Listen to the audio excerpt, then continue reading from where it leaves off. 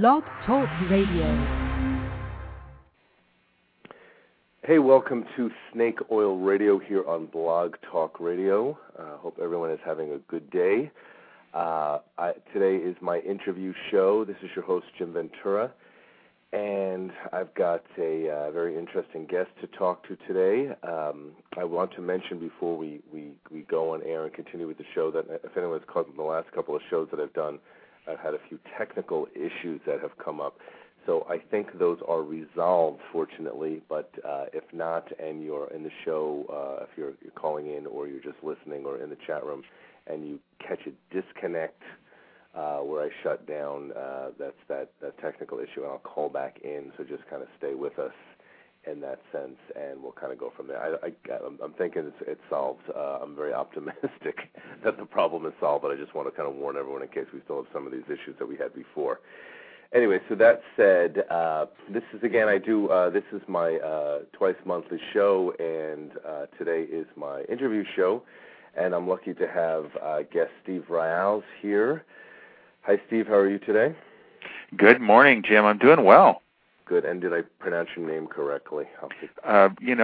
Technically it's Ryals. Ryals. Okay, gotcha. All right. I always like to ask that.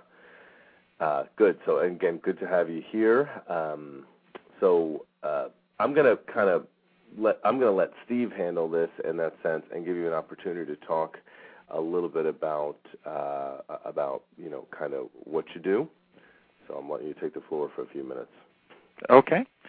Well, what I do now is I'm a writer and editor and graphic designer, bookmaker, and so on. And I'm also a counselor, a spiritual counselor and a feelings coach, and particularly work with men on helping them become more comfortable with and familiar with their emotions. I do a lot of teaching about emotional literacy, I'll call it, giving people an opportunity to learn that while we have emotions, we are not our emotions, and we don't have to be either controlled by them or terrified of them. I come out of a background of lots of recreational drug use when I was younger and lots of alcohol abuse, and I've been sober for about 8.5 years. And the title of my book, Drunk with Wonder, Awakening to the God Within, is the result of a lot of research I've done. I have 100-book bibliography in the back, for example, and it's all about emotional literacy and tying that in with spiritual principles of us all being one, of a unifying, benign, benevolent, loving force in the universe, and how the latest findings in quantum physics and cosmology and astronomy and so on are all supporting these ideas. So that's kind of in a nutshell what I'm up to. Excellent. Yeah, well, one of the things that, Steve is going to talk about, I'm hoping today, is a subject I have really wanted to approach for quite some time, and it is the subject of addiction. Yeah. I think that it is somewhat of a, I don't necessarily a taboo subject because we certainly talk about it in this society, but I think that, the element of addiction itself is often maybe misconstrued in that sense because there are so many different things people can be addicted to in that sense, and I think it's not uncommon for human beings to have different elements of addiction. I think the most common things people I won't say is common the right word, but the most familiar things, of course, are drugs or alcohol. But I think addiction stretches far even beyond that in terms of influences that are blocking to harmony and experience. And I think obviously it's very interesting, this subject that you're broaching and talking about, with really coming up obviously with a way to solve these problems in that sense, because I've had friends who have gone through, and clients who have gone through AA and 12-step programs and things of that nature. And I definitely think they are of value, but I also think there are other approaches that one can take toward healing and dealing with addiction issues. I quite agree, Jim. I let go of my alcohol use without going through a 12-step program, for example. So I am very familiar with how that can be done. I have some issues, some questions with some of what they do, and that's not to in any way denigrate their great work and their great success and how many lives they've turned around. But I'll just say something quickly about addiction from my perspective. We become addicted to activities or substances or people or ideas because we've learned at a very early age to find ways to distract ourselves from feelings or emotions that we find threatening or scary. And you're absolutely right about how addictions go way beyond drugs and alcohol. I think it's a probably closer, it's closer to accurate to talk about what someone is addicted to rather than whether. I think, for example, everyone I've ever personally met and talked with is addicted to adrenaline in one form or another. Right.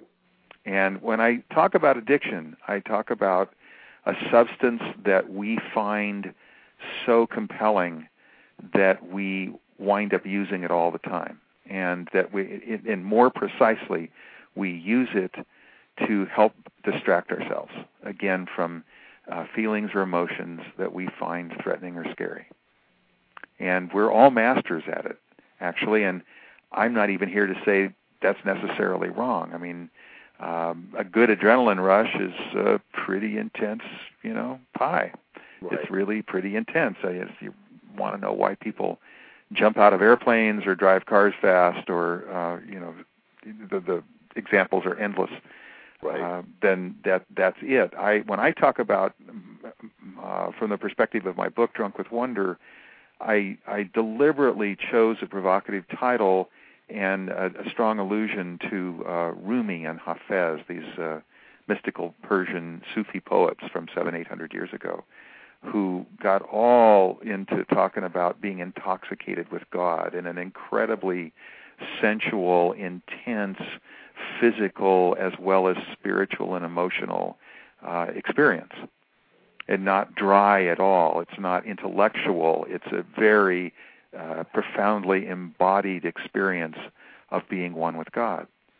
And so I think that in our culture, we've largely been separated from that experience and taught that, again, that's a threatening or scary experience, and we've got to be, quote, in control, unquote, and have our act together, and don't ever let anybody see you sweat, and so on and so forth. All of these kinds of platitudes and ideas that are thrown around in our culture.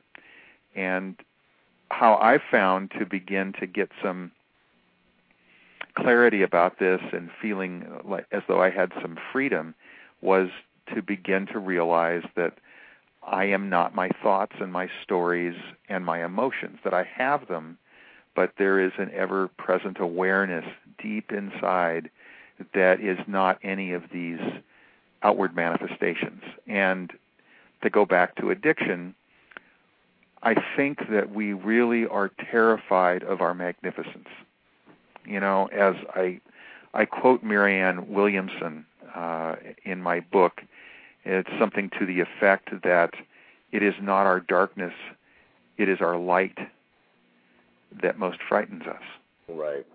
And so this bubbling up of effervescent joy, of a real yummy high of good feelings, of benevolence, of happiness, I think that scares us more than anything else. I can speak from my own experience that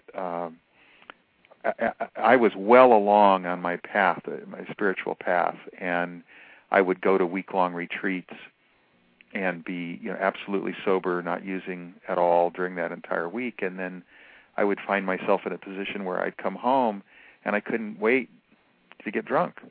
Right. And I started looking at that. I go, what is up with that? I just had the most awesome week. You would think that the last thing I would want to do would be to get blotto.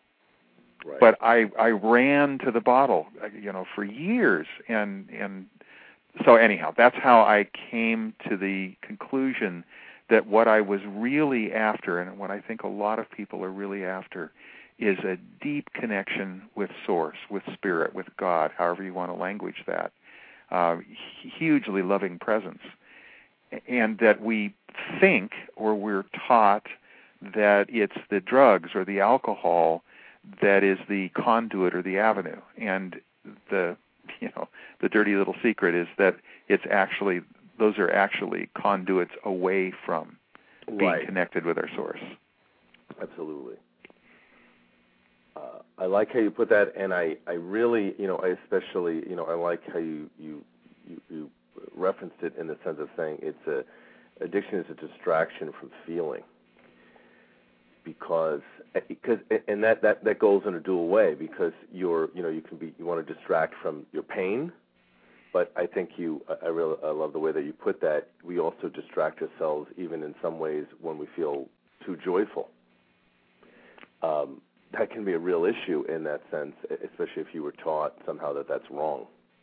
Yeah, it can be really intense. Ecstasy can be a very intense experience.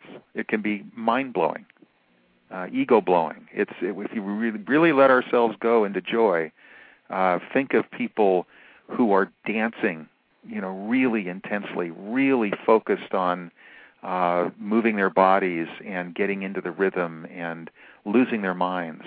What we're doing when we talk about losing our minds, we're losing our stories of fear and limitation and lack. And we're just getting into the groove of being one with all. And, there's a part of us, some call it the ego, that is basically a collection of stories that we've misinterpreted or misunderstood as who we really are. And that part of us, if we stop thinking of these stories, it starts getting really scared because it thinks it's not going to be anymore. Right. And there is a certain level of, what I had to come to when I let go of my drinking, Jim. One of the biggest issues for me was letting go of my story that I was this party guy. Right. If I let go of my drinking and being a party guy, who am I? Mm-hmm. And that was a rather existential question that took some time to resolve. And the way I resolved it is to realize that I'm whoever I say I am. I'm whoever I choose to be in the moment. Right. A child of God, a man who loves big and cares deeply. And then however that manifests in the moment is however it shows up. And when we're not attached to how it shows up, we have a lot less suffering. Absolutely. That's again, I'm liking the way that you're putting this, because one of the things that I find difficult about a 12-step program, again, and I'm in no way am I putting that down, because I think it can be very valuable to people, is like, for instance, I've talked to people who are in AA or various other things, and they haven't had a drink in 20 years, and they'll still say that they're an alcoholic. Right. And to me, I hate that. I hate hearing that. That doesn't make any sense to me. You're not an alcoholic anymore. I was a nerd in high school, and at 44, I still don't label myself a nerd. You know what I mean? Like, to me, you're not that anymore in that sense. That's something that becomes still, part of that story. And even the thing I think that is always difficult for me in that sense is to make something you were addicted to so demonic that you can't even be around it. Yeah, Yeah, right. You're right on as far as I'm concerned. When we say something like alcohol has power over me, right, or I am powerless, in the face of alcohol, however that's put. What we're doing, from my perspective, and it sounds like from yours as well, is we're giving up our power. Right. We're giving up our sovereignty, our freedom, and basically claiming victimhood. And I do not think that is, personally, I do not think that's healthy. I do not think that is a way to grow into our potential. I think we radically limit ourselves. And it's interesting, after 8 years, I'll, go out to dinner and somebody will say, I'd love a glass of wine. Oh, that's right, you don't drink. Do you mind if I have a glass of wine? And my reaction is, you know what? You're having a glass of wine doesn't make me want to. Right. You're not in charge. Your choices are not in charge of my choices. Right. And that's where I want to go with this. I fully believe in the possibility of healing, of being healed, of having healed. And when we say I'm in recovery and I will be in recovery for the rest of my life, that feels like this big blanket or this big barrier or boundary beyond which you're not going to let yourself grow.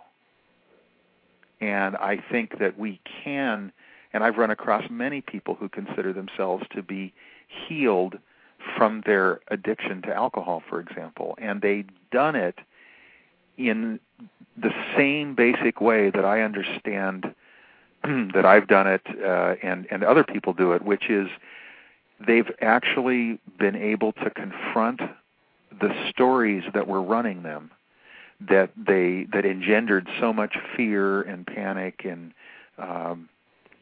anxiety, and realized that those stories were not who they really were, and they didn't have to keep choosing to tell themselves those stories.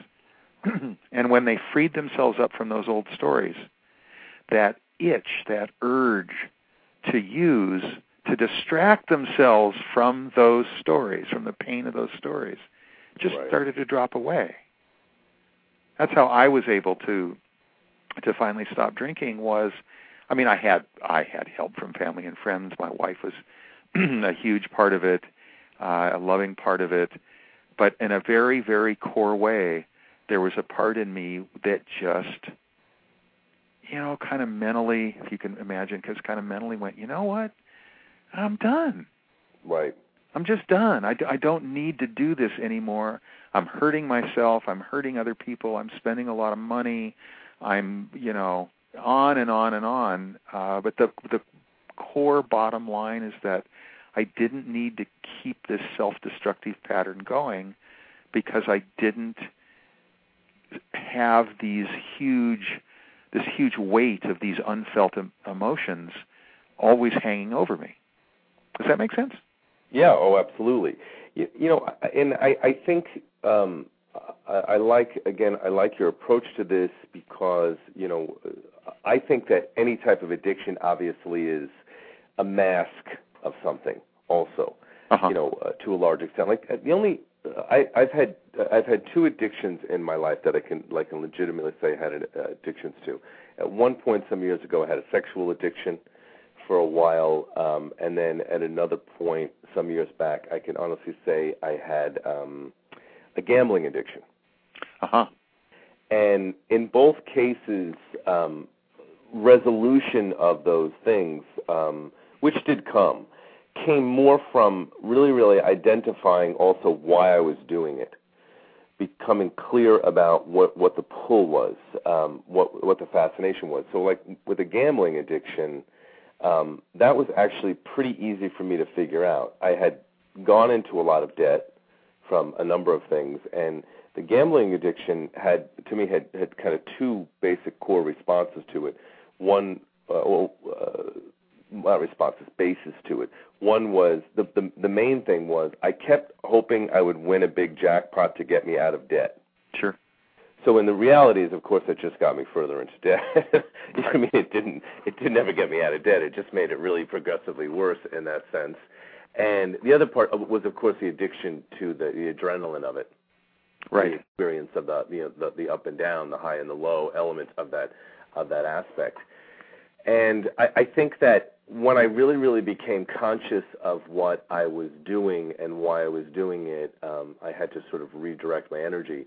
And what's very funny is I actually I still go to Las Vegas every maybe other month for a few days, and I will play, but it's very different once the addiction element left. It just became more of very low-stakes gaming just for the sake of play, very simply. And and I've never been pulled back into the addiction element again since I kind of got that shift, that awareness that came through. There was a sense of, you bring up a very, very valid point there, too, about being terrified of our magnificence. The distraction of gambling at the time also had to do with, if I won money, I wouldn't have to really do the thing I was afraid of doing, which was to be very successful and do well in life and use the talents and skills and abilities that were natural to me. Mm-hmm. So it also was working as an avoidance. So a lot of things came together to help move that through. But what was funny about that is I knew other people that had dealt with that addiction and was sort of adamant about saying that without going to Gamblers Anonymous, it was impossible to cure that. And from experience, I'd have to disagree. I would recommend, to me, I guess I put that into the same category as sort of saying the only way you can have a spiritual connection is by going to church. Right. John Bradshaw, you're probably familiar with his writing. Right. Mm-hmm. I was first exposed to the idea of a dry drunk through his work. Right. Gosh, it's been 20, 25 years ago. And he was able to work through understanding that even though he wasn't drinking, he was still abusive emotionally. Right. He still had all the anger issues and all of the, this giant, if you think of it as a gunny sack full of unfelt emotions. And that until he found healthy and responsible ways to go through that sack and deal with that energy, he was going to keep acting like a drunk or acting like a jerk, even though he wasn't physically drinking. Right, right. And so that's, I say, and I think a lot of people at this point say that addictions are symptoms. They're not cause. And so to throw someone into rehab and have them not drink for 30 days, for example, and then they're out of rehab and they haven't ever addressed the core issues that are going on.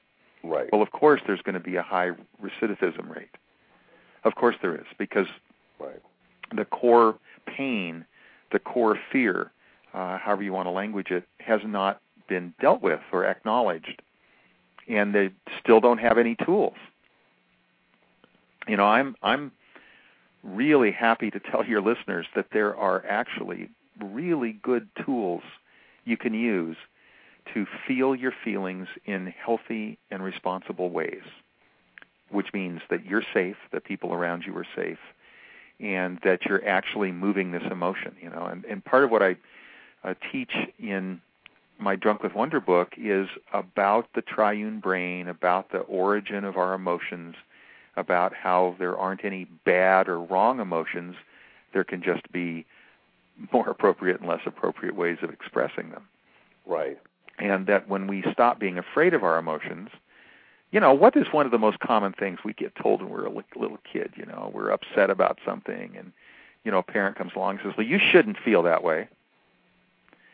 Well, when we're a little kid, we don't have any abstract reasoning yet. I mean, we are our bodies. We are our feelings. So when somebody says you shouldn't feel that way, you shouldn't be angry. Stop crying or I'll give you something to cry about. Right.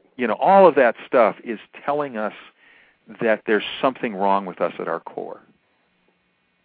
Think about that. I mean, we get told that who we are is not appropriate, is not okay. And if we get physically beaten or abused, as well as emotionally, as I was growing up, I get to a point where you just feel like there's something broken inside, and that it's not repairable. And that kind of pain is why we have addictive behavior, is because we don't want to feel that pain. Well, who would want to feel that pain? Of course, that's really something that I think is helpful for people to understand. Well, of course, that's actually kind of a reasonable reaction when we talk about, survival of the fittest and, surviving long enough to reproduce and all that kind of stuff. That's a pretty appropriate strategy when we don't have any better tools. Right. Because it gets us through the day. And when I teach this stuff in classes or one-on-one, I'm just struck by how many times people feel this palpable sense of relief.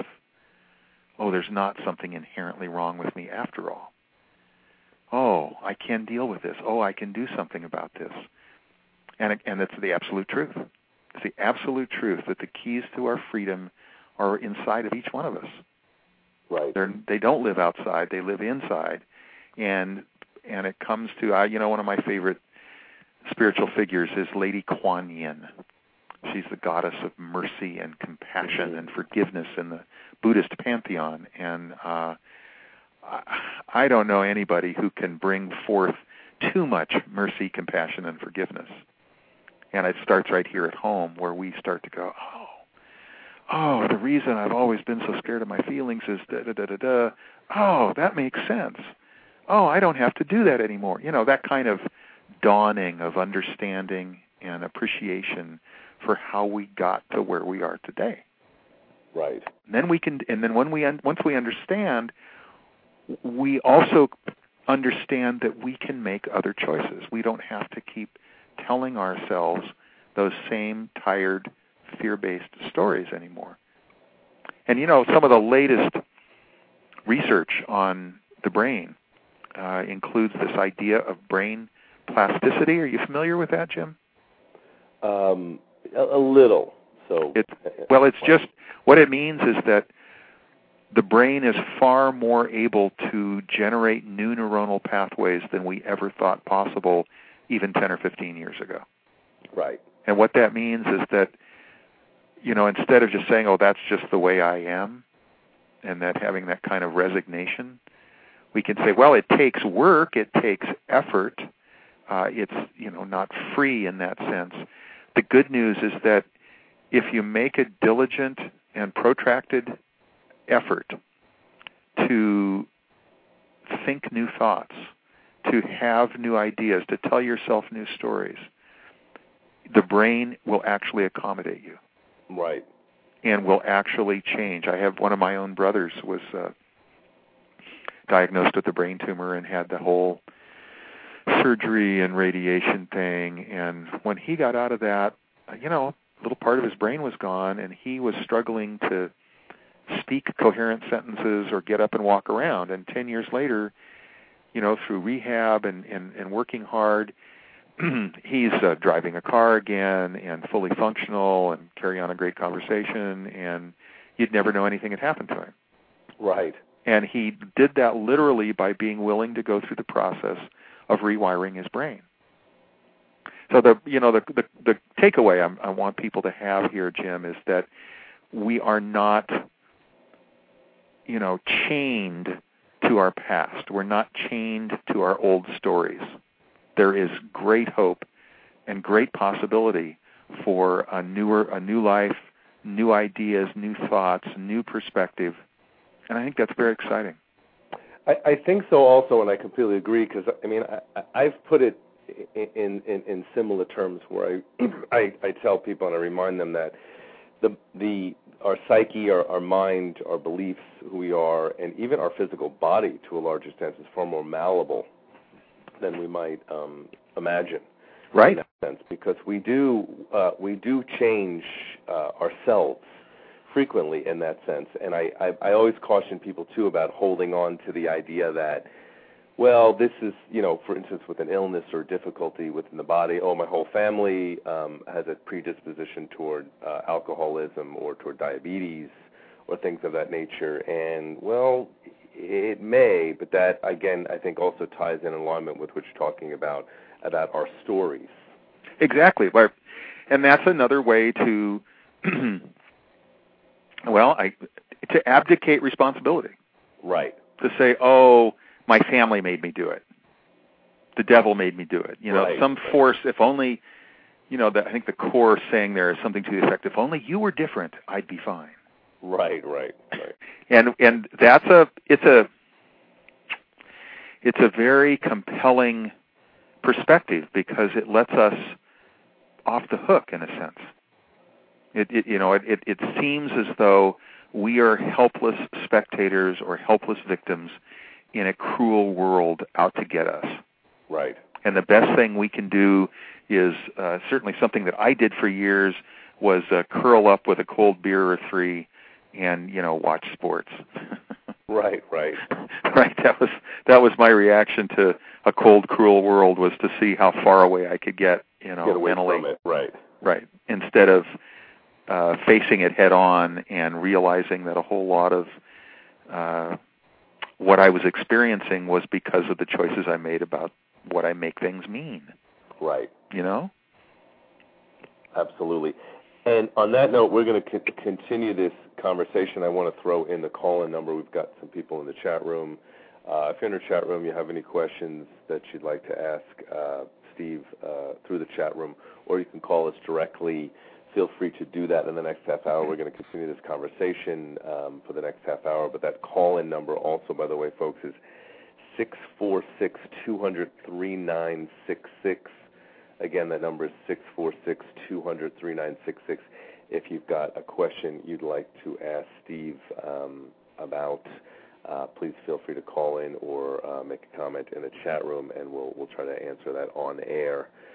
Okay, so back to the subject at hand. So again, I'm really happy to be talking about this.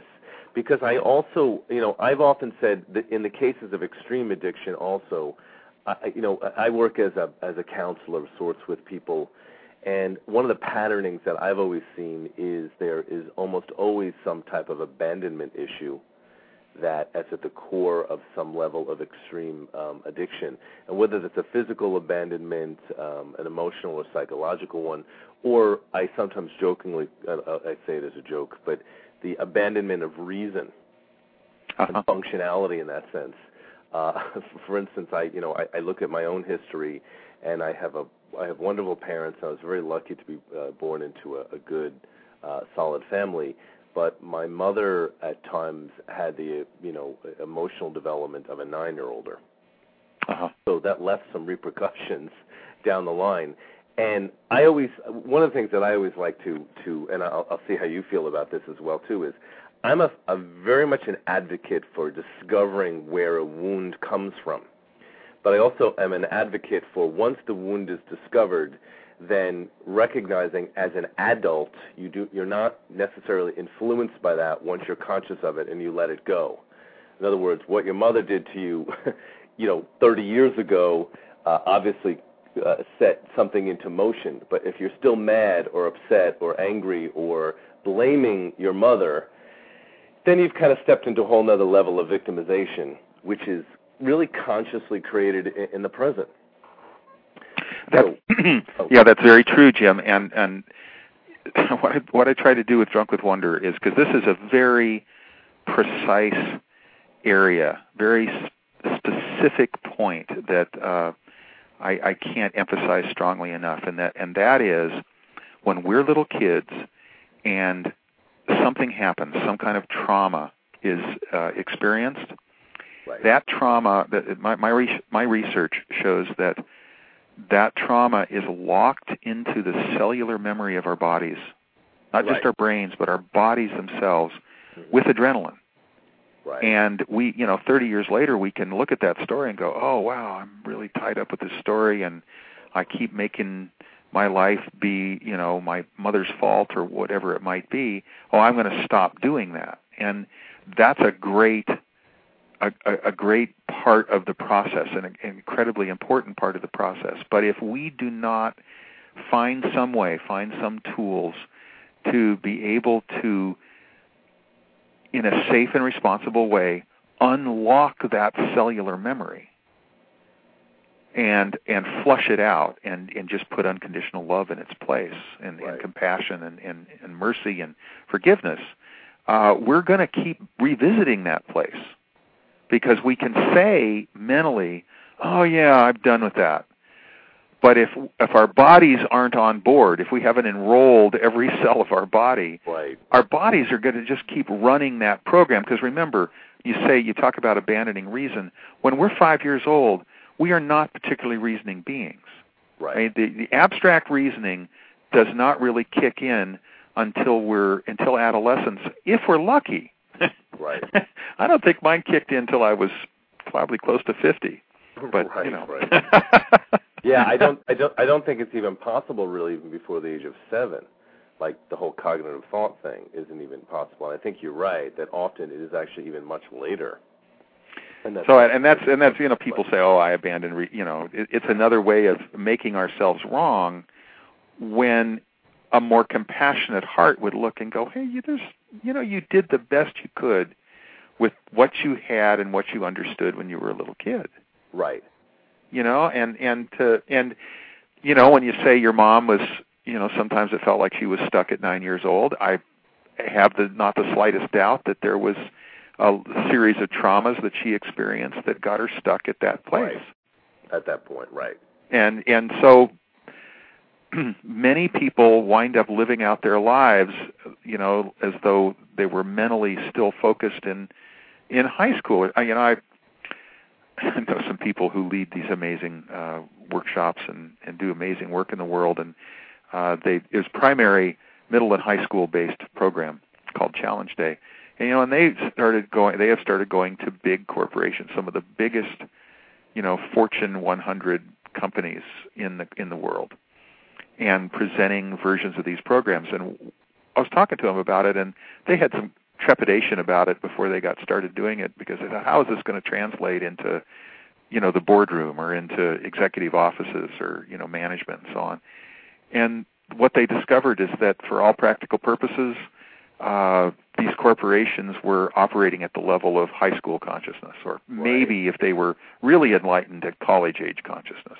Mm-hmm. But that of so many of the same kinds of behaviors and cliques and people being scared and gossip and, juvenile politics and so on, was still running the place. The people got up to that place and just got stuck there. Right. Again, because we don't have, our culture does not teach these tools. It kind of teaches anti-tools. It's like, you should be afraid. You should be very afraid. And unless you buy our car or our perfume or our clothes or, fill in the blank, you're basically a worthless piece of trash. Right. And you should feel terrible, which is an awful thing to do to people. But, one of the most amazing things I've seen in my lifetime is when collectively this country and many people in the world last fall said, oh, you know what? I don't need to spend as much money as I was spending. Right. And the economy basically collapses. I mean, we're running around, they keep talking about the engine of consumption is the engine that drives our economy, as though that was somehow a God-given good thing. Right. As opposed to, driving people more and more deeply in debt, convincing them to buy things they didn't need because they didn't have any self-worth. Right. I mean, it's an amazing dance, really. I love that you brought that up. I've been writing about that in my monthly columns the past couple months. In fact, I finally got off the subject because I just needed to move on to some other things. But I've been writing about the issues with the economy and that sense as well too, as a mass belief. Oh yes, as well too, that people are buying into in that sense, or not buying into, as the case may be. But it's a fear consciousness. That is propelling this along, fed by the media, and again this prevalent fear consciousness that has entered into the picture. But I have another theory that I've jokingly mentioned as well too, that I think that how each decade sort of gets labeled as the so-and-so decade. You know what I mean? Sure. The 70s was the me decade, and everything has its label. And I think the 2000 through 2010 will be inevitably labeled as a stupidity decade to some extent, because in many ways we regressed back. But I'm optimistic in that I think sometimes you almost have to, for a lot of people, you have to sort of step back in order to move forward. some of the bad behavior and the things that are negative become so almost cartoonish in that sense that is the way it awakens people's consciousness. Yeah, if that's what it takes, I guess.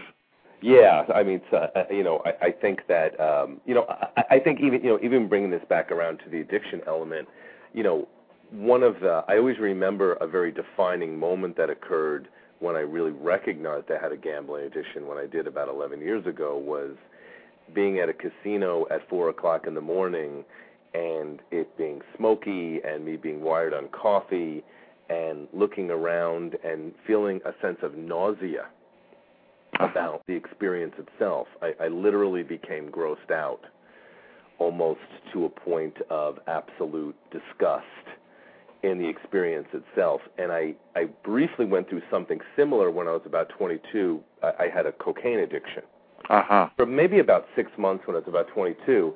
And how I broke that, I only had, again, about a 6-month addiction. I don't consider that odd for a 22-year-older anyway, in that sense, but it was something that I went through. And I went through that similar level of almost disgust about what it was that I was doing, where I was, and what had occurred to me during that process with the cocaine thing. I actually wrote about this in my book, Dirty Little Secrets, that I wrote a couple of years back, was I recognized what I really was addicted to was the popularity. I wanted to be with the pretty people. I wanted to be popular. I wanted to be all of these things that would make me feel good about myself. Except the recognition came at one point that I was spending a lot of money. I was such a health nut that to be putting something like that in my body also didn't make sense. And then it actually was something deeper than that. It was really a recognition that the people I was connected with I didn't like. They were not my people. It was something I had placed myself into in that sense in order to feel good about myself, and I felt a sense of disgust. I won't even say it was self-loathing, because it wasn't even that. It was just a recognition of being done with something, that it was just not for me anymore. And people have found this strange, but I said I had never did it again after that, and I really have not. And it had never interested me again. Well, I've thought about writing a book titled All My Addictions. Right. And because I've been addicted to a number of things, including tobacco smoking, and I was shooting drugs when I was 17, and really addicted to methedrine speed for about a year. Mm-hmm. And I've just been through the cycle enough times, and that's part of why I wrote Drunk with Wonder, was because I eventually began to feel as though I was playing whack-a-mole. That I would get rid of one addiction and then another would pop up. Right. And I'd get rid of that one and then another would pop up. And I just finally got kind of exhausted. And I realized that, for example, hanging out with cool people, or who I self-selected as cool people, like you were doing when you were doing coke, there's an adrenaline rush associated with that. Right. And that to me was one of the ahas, was the commonality in all of the different addictions, whether it's sex or work or television or some physical substance like alcohol or cocaine or tobacco. It's all comes down to an adrenaline rush at one level or another.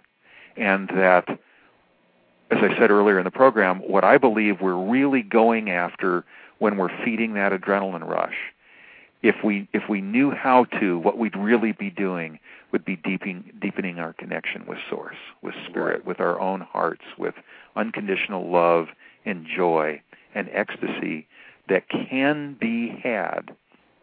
And I'm here to tell you, all of this joy and happiness and ecstasy, it's our birthright. It's our birthright. Every single one of us can have these experiences without any substances, without any addictions. Right. So I find it fascinating how many people I've talked to where that's never even occurred to them as a possibility. Yeah. Well, and I think there are a lot of influences that get people to not think that way, in that sense.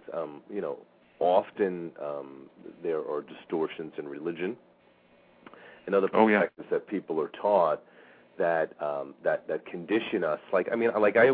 Again, not to blame Catholicism, because again, that's a blame game.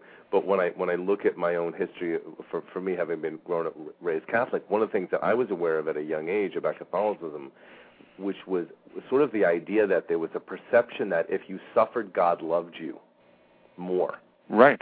We were taught this very early on. I remember reading books about saints, and the book would say that Saint Augustine had her eyes plucked out, and all these other horrific things happened to her, and God loved her. And I remember even as a child thinking to myself, God's kind of a prick. If that, if that's the case, is that what it takes to be loved in that sense? Because I always had found myself being drawn to the idea of simply having fun and being happy. That was something that was natural to me. And my joke is I would say that was trained out of me. And right. I rediscovered it again when I became an adult and started to say, no, I'm not doing it that way anymore. I want to go back to myself who enjoys life and it was fun, and who understands the idea of, very simply put, all things in moderation. Oh, right. What a concept. Exactly. Have a piece of cheesecake once in a while. You know what I mean? But don't eat a cheesecake at night.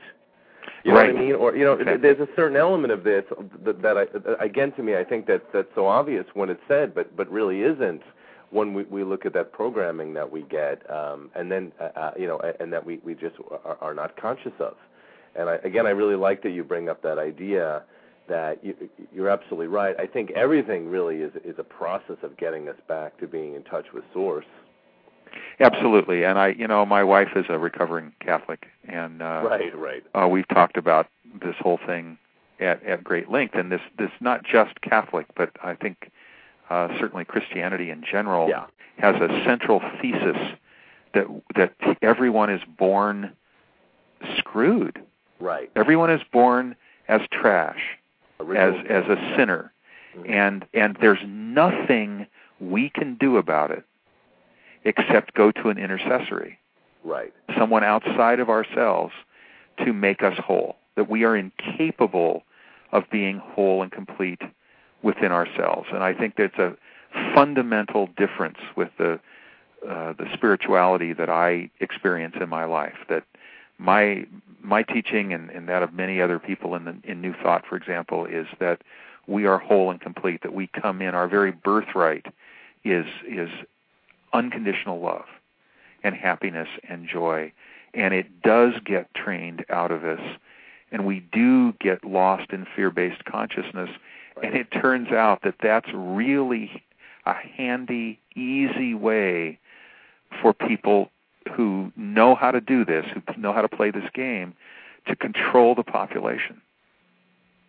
We have looked at this, over an 8-year period where fear was used cynically and extensively to control the population, to manipulate it so that the people in power could do what they wanted to do. Right, absolutely. And as long as we abdicate our power and give it up to the advertising agencies and to our politicians and to the religious institutions, we can continue to expect to be fed a fear-based consciousness that is designed to keep us feeling separate and alone and scared and not empowered and willing to stand up for peace and social justice. Right. And I think it's changing. I'm an eternal optimist, and I do see many signs of positive change in the world. As do I, and I absolutely agree with you in that sense. And I always say that I think that there were so many predictions about this shift in the world at this time, and of course it always ends up tying with end of the world predictions and various other things too, which to me is sort of the I go with the same perspective that if we destroy this world, we'd have to create another one to live out and have the experiences somewhere else anyway. In that sense, in other words, you're not getting out of the game until you've evolved, or and are finished with the game in that sense. So all of that to me is irrelevant because I think it's escapism. But I do think that there's an element of truth in the change in consciousness that's going on in the world. I'm an astrologer.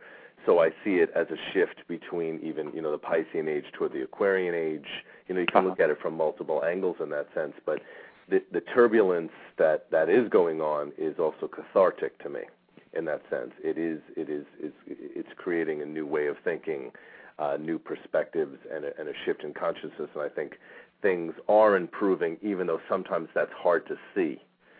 I'm reminded of, are you familiar with Barbara Marx Hubbard? No, I'm not. Her work at all? She's a futurist and had quite a mark in the world, and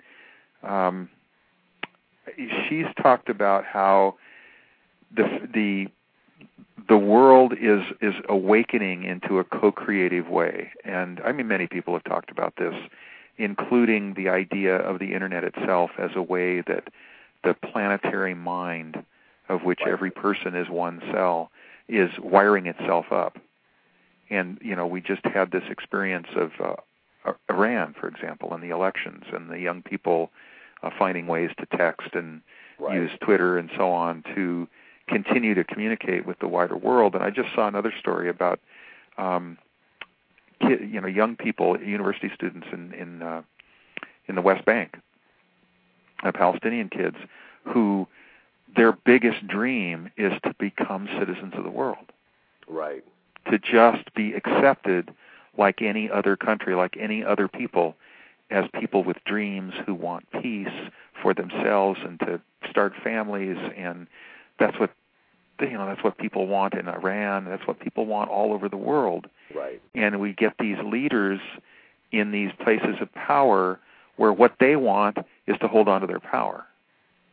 And for us as a collective, as a planetary community, to rise up in consciousness, in peaceful but determined, fierce consciousness, like Ram Dass talks about fierce grace, is to stand resolutely in the fire and say, I'm choosing love. I don't care. I may die. Oh, well, I'm choosing love. I'm choosing peace. I'm choosing care. I'm choosing generosity. I'm choosing loving kindness. And we are able to make those choices over and over again. We are making those choices available on a wider scale for everyone on the planet. Right, absolutely right. Because you're carving out pathways. Yeah, what I think a lot of people don't realize yet is that in every moment we can make a new choice. It feels like this incredible inertia. Oh, I mean, how many times have you heard somebody say, oh, it's always been this way? Oh, it's human nature. Right. And actually, no, it isn't. It's human training. It's human. Right. It's what we've known, and without, confronting our stories and really looking into them, we don't know what's really so and what's just a story. I mean, right. How many thousands of years did we live on a planet where, people thought that was flat? Right.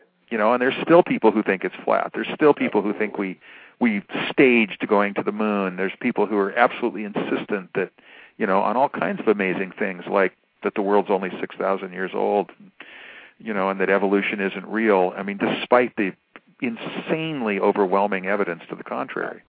And so those of us who are awakening need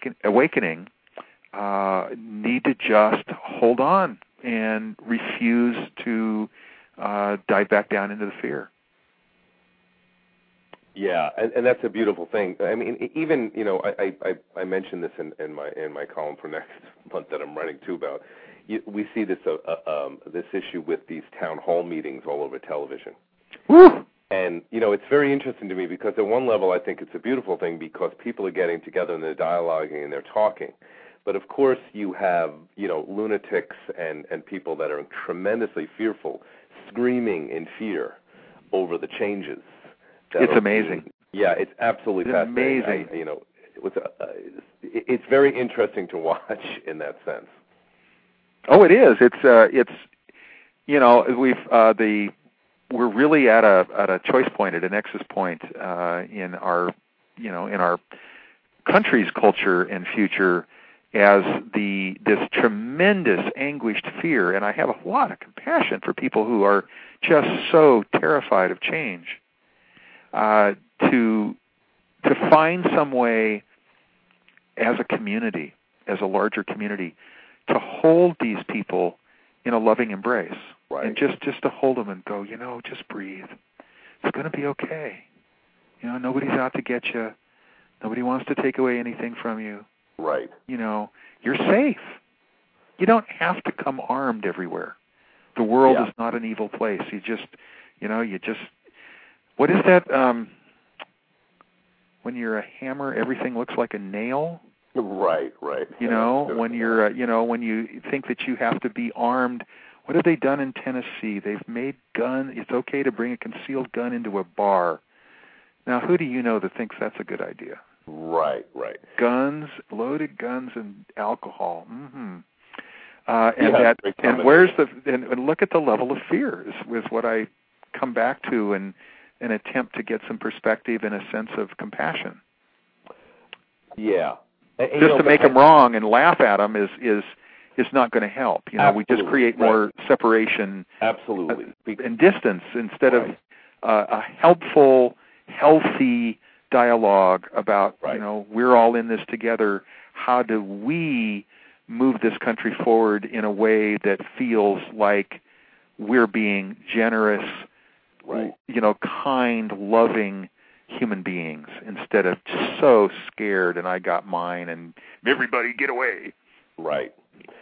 Yeah, I completely agree. And I think, we can joke about some of these theatrics, but these are real feelings and real fears and things that people are experiencing. So, you also have that duality of compassion at the same time. Right. In that sense. But my perspective is because the changes are inevitable, they cannot really be stopped in that sense. So the fear becomes stronger among many people who are terrified of these changes that are happening in the world, and that they're going to happen. We're moving toward a different type of perception. You're absolutely right. Yeah, I want to plug a book that I just finished. Yeah, I want you to more than plug. We've got 2 more minutes. I want you to plug any book you want to mention. I want you to plug you. This is shameless promotion time, so go with it. Okay, here we go. Right. Shameless promotion. I want to promote real quick Neil Donald Walsh's The Conversations with God author. Right. His new book is When Everything Changes, Change Everything. And I found it a very provocative and fascinating book. I highly recommend it for book groups and study groups, spiritual groups.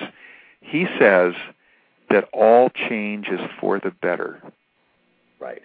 And I just want all change is for the better. And I find that a very provocative, juicy statement. I want people to think about it. And, of course, my book, Drunk with Wonder, Awakening to the God Within, highly recommend that people buy it. I think it's a great read. I think it really helps people.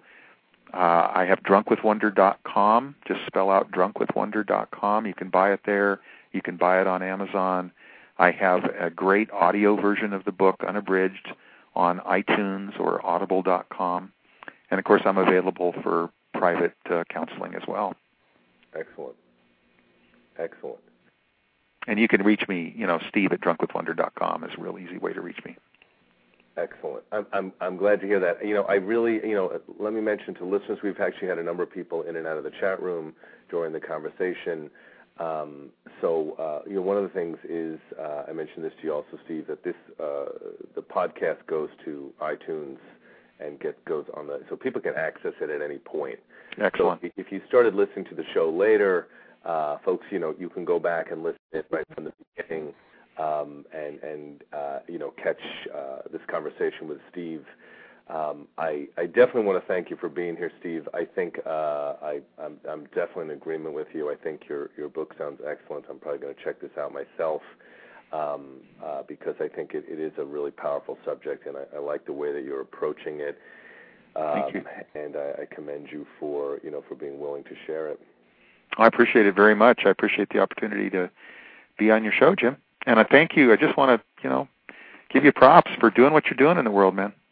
Yeah, I love it. Again, it's doing what I do because I love doing it in that sense. So I can still gamble once in a blue moon, but I need to do my real work in that sense. That's not work. That's just distraction, temporary distraction for a little bit. So anyway, thanks again, Steve. Thank you, everybody, for tuning in. We'll catch up with you in a couple of weeks on the next show, and have a great day. Peace. Take care, everybody. Bye-bye. All right, great. So we're off. Steve, you still there? Okay. Anyway, so great show. We'll catch everyone later. Peace.